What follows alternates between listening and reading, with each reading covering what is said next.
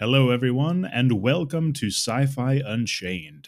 Really quick, I wanted to invite you all to join our social media, Facebook, Instagram, Twitter, whatever you have, just to enjoy the odd, funny meme or cool article posted here and there, and also to keep up to date on all of the really exciting and fun changes coming to the channel.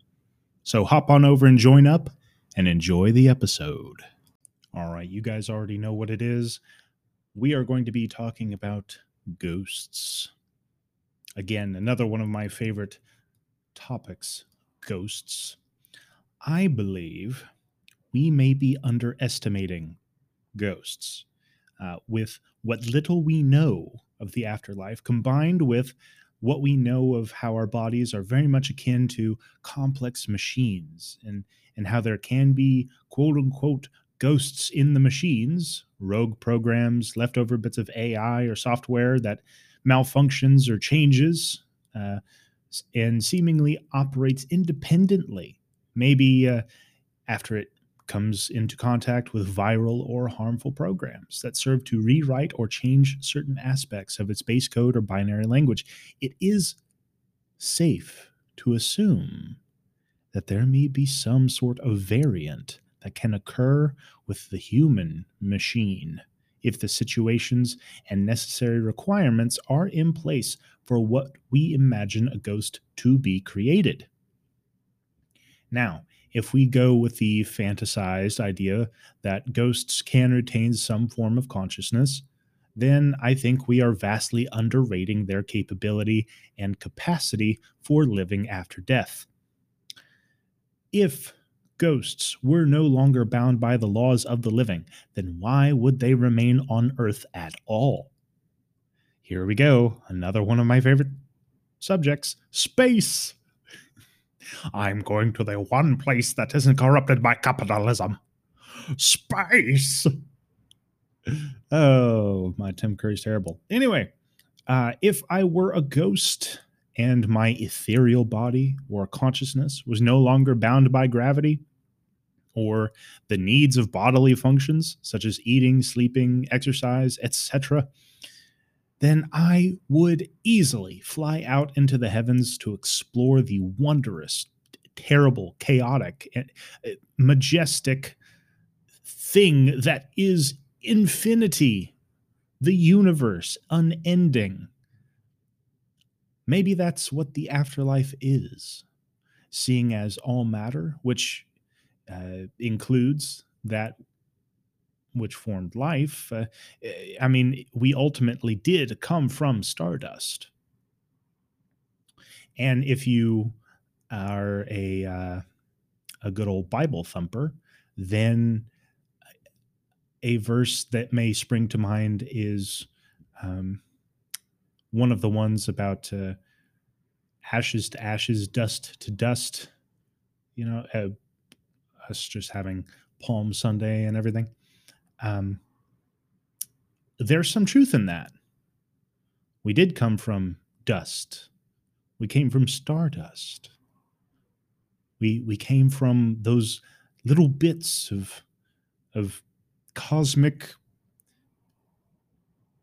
stuff floating around in space, whatever you want to call it. The microscopic quark matter that floats out from the explosions of stars coming into being.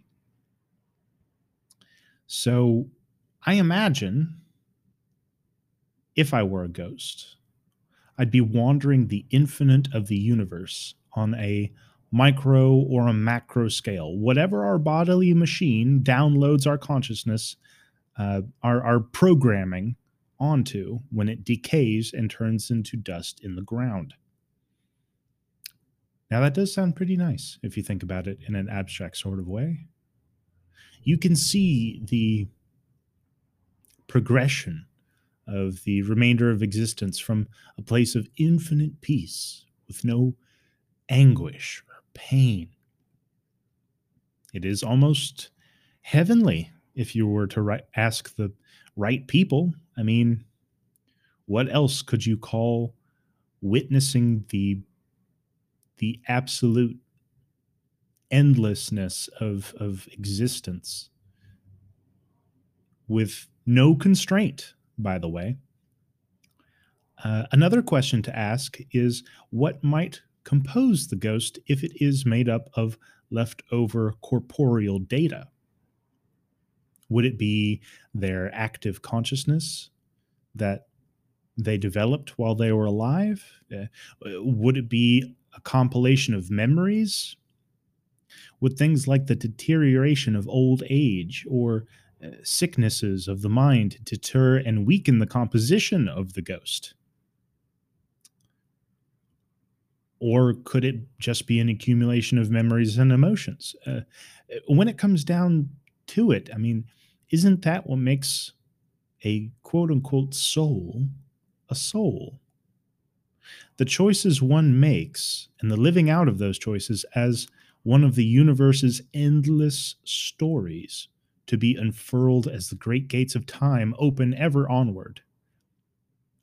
Ultimately, that is what makes people who they are, the stories they become.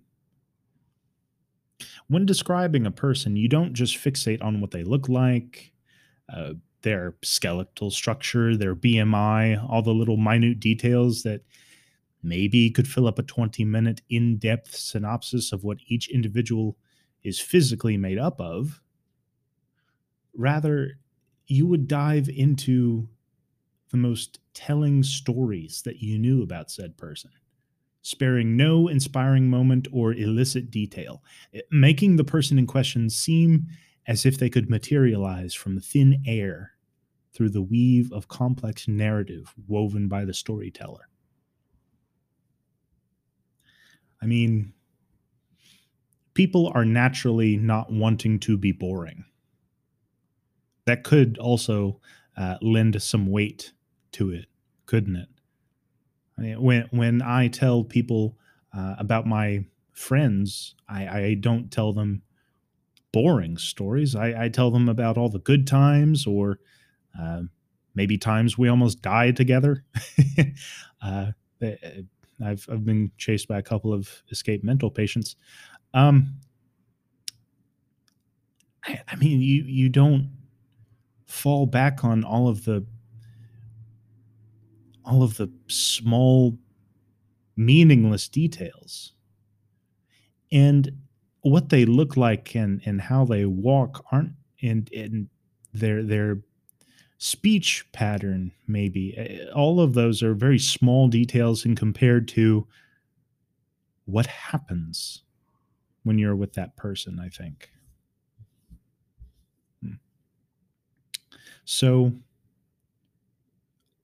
I think this is a pale, foggy mirror unto what ghosts are, being the accumulation of their life's tales and torments. So, whenever ghosts would come about in whatever form or fashion they do, perhaps they take that form of formless sort of wonder we can feel through, the physically feel through the power of stories. I mean, stories, they're just words that we speak or write down on a piece of paper or type into a computer. But if said the right way at the right time with the right emphasis or movement or meaning behind them, they have real power. We've seen stories topple countries or build new ones. We've seen them crown kings. We've seen stories wipe out whole populations. Stories are very strong and powerful things. So stories take on an interesting duology of being completely made up, but having the power to inspire greatness and fear, right? Now, I think the greater your stories are, the greater your ghost would become. If that ghost could manifest itself in whatever form and fly off into the wonders of space, I know I would. I mean, that's one of the last great mysteries, the final frontier. where no man has gone before, in galaxies far, far away. So, if they existed, then it would make complete sense that only a sparse number of them would choose to remain here on Earth, while the rest of them sojourned off into the great unknown. And as far as afterlives go, that does sound like a fantastic way to spend one, discovering an endless amount of things that there are to be discovered.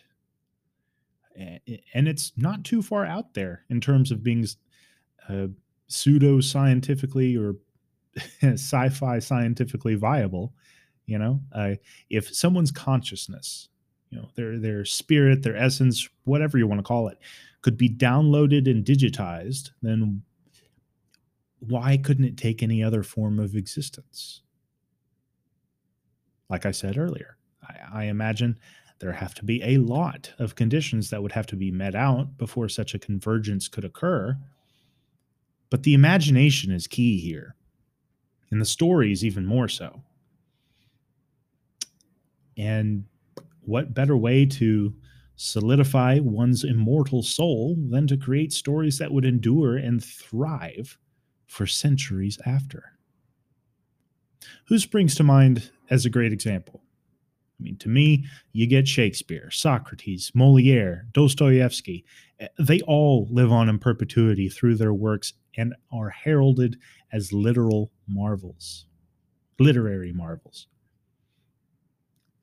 In this way, it could be argued that their ghosts, spirits, consciousness, whatever, have never truly left us by way of how powerful an impact they have, even so long after they've gone.